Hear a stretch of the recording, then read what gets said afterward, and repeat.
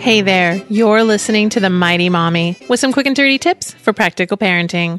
Today's topic, what's in a letter? Tips for encouraging early literacy. Reading to your children is crucial to their educational growth.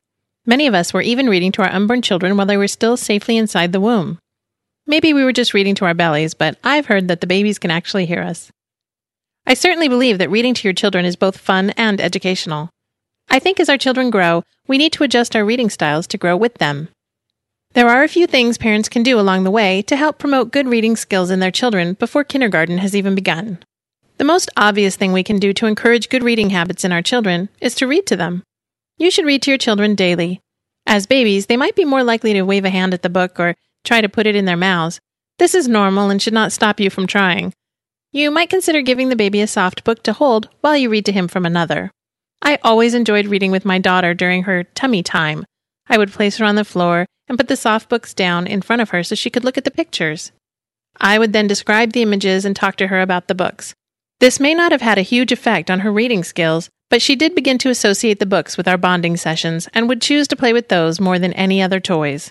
Once your child has reached the toddler stage, where he's beginning to talk or at least try to talk, reading will take on a much bigger role. Picture books can become a toddler's best friend. I currently have a toddler who is adding new words to his vocabulary on a daily basis. We have one giant picture book full of animals, food, household objects, vehicles, and many other objects he might see in a normal day. We spend a great deal of time reading this book. It may not be the type of story reading you expect to have with your child, but it's a great beginning. As we point to the objects, we say the words. He will point to the picture while I run my finger along the length of the word in the book. He may not notice it just yet, but I'm helping him to associate the object with the letters below it. When you're reading a story to a child, he will probably ask for the same story repeatedly. You can use the same method of pointing to the words while you read.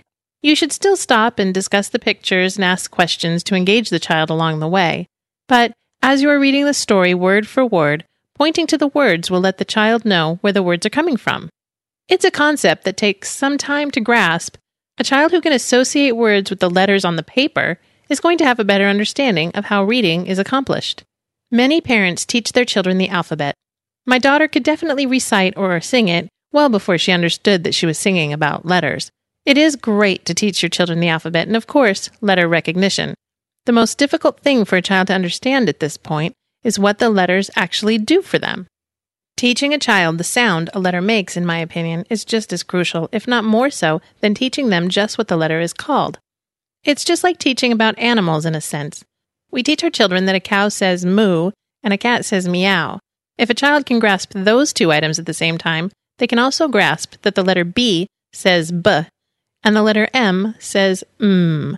A couple years ago, I attended a short seminar on the topic of child literacy. One of the tips that stood out most to me involved using the first letter of your child's name to help the child get a grasp of how the letters make sounds which make up his name. For example, if your son's name is David, you will start by teaching him about the letter D. Write his name down whenever you are doodling together and show him his name. You can focus on the first letter and say, David starts with the letter D. Once you've done this a few times, he will begin to recognize the character and his name simply by seeing the pattern of the letters you've written. The next step is to point out the letter D whenever you see it. The supermarket is one of my favorite places to find letters. If David is shopping with you, it will be fun for him to find many of the products displaying the letter D. This is a great game to keep kids busy while you're shopping also. Some other words you can write down for your child are mommy, daddy, or any siblings or pet's name. With repetition, your child will learn to recognize the shapes. Children at this stage are not actually reading, but they are learning to understand that the letters are forming words. Once they've reached this level of understanding, they might start paying more attention to the words in the books you are reading with them. Children who learn this earlier on will have an advantage in school when actual reading lessons begin.